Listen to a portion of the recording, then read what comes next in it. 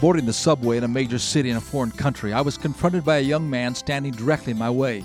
My immediate thought was that I did not want to miss this ride, and I certainly did not want to get separated from my friends. At the same time as my face-to-face encounter, I felt a hand go down my leg toward my wallet. Having been forewarned about pickpockets working in teams, I quickly realized I was a target. I acted instinctively, grabbed my wallet, and began to push the teen in front of me. I know it had to look like a comedy act.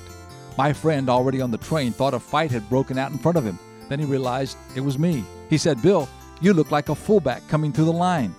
Well, this time my hastily drawn strategy worked.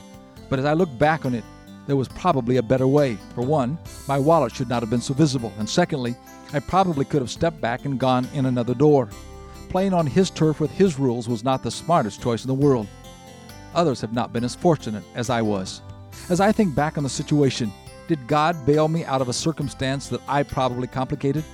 Maybe one of the great joys of heaven will be to see the various ways that we have been spared from danger and harm. Today, as you go about your daily activities, be conscious of the constant presence of a God who loves you.